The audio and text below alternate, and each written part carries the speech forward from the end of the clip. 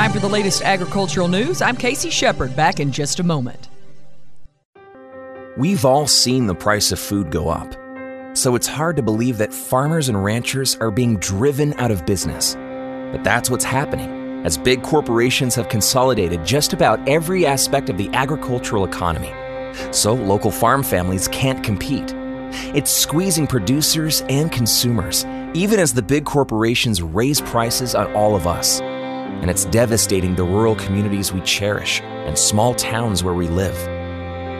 The fact is, ranchers and farmers see an average of 15 cents on every dollar spent on agricultural products at the supermarket, while the corporations monopolizing the industry cash in.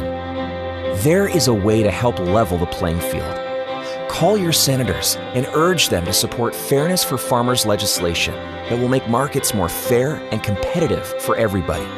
Because farmers and ranchers are the backbone of our community. Paid for by AFR Cooperative.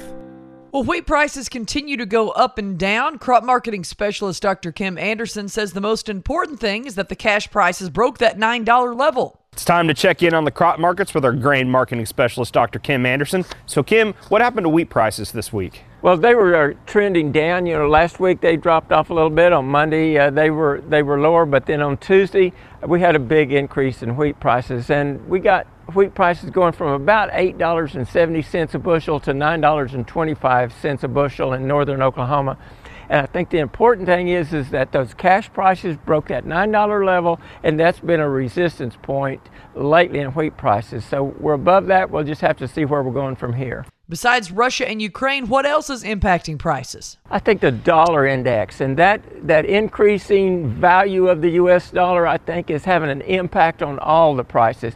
You go back to April, that index was 98. It's up near 111 right now. That's a 13% increase in the value of the dollar, and that means our commodities are 13% more expensive on the world market.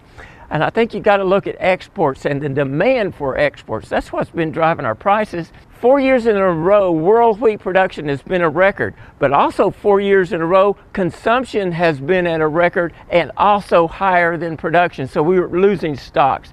And I think what you got to look at there, does the consumer, would they rather have an extra bag of flour on the shelf or be wondering where they're going to get that next bag? And I believe our use has increased because we're stocking the flour and the importing countries are stocking the wheat. To hear more from Dr. Kim Anderson on his weekly show Sun Up, you can go to OklahomaFarmReport.com.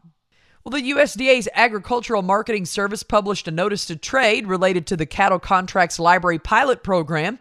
National Cattlemen's Beef Association says the library is designed to be a tool for cattle producers, making information available that may allow them to capture unrealized value for their livestock. We are pleased to see the pilot program progressing and note the important decision to use the livestock mandatory reporting statutes as a basis for any subsequent rulemakings. That's coming from NCBA Vice President of Government Affairs, Ethan Lane. We look forward to continuing to work with the staff at AMS to ensure the success of this tool as well as the protection of our members' proprietary business information.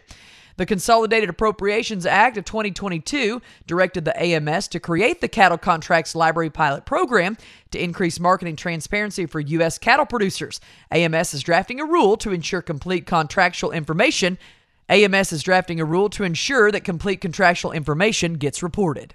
You've got farm news on ROAN. Oklahoma Ag Mediation is a program offered free of cost to agricultural producers. Cheyenne Sparks tells us more about the program. Oklahoma Ag Mediation Program facilitates mediations across all 77 counties of Oklahoma. Anybody that is in agriculture, whether you're a lender, you're a producer, you work contracts, you have fence line disputes, family farm transitions, if you are in agriculture in any kind of conflict, we're here to help. And it's just to make sure that the conversation keeps going. For more information, you can go to okmediation.gov. That's our latest farm and ranch news. I'm KC Sheperd on the Radio Oklahoma Ag Network.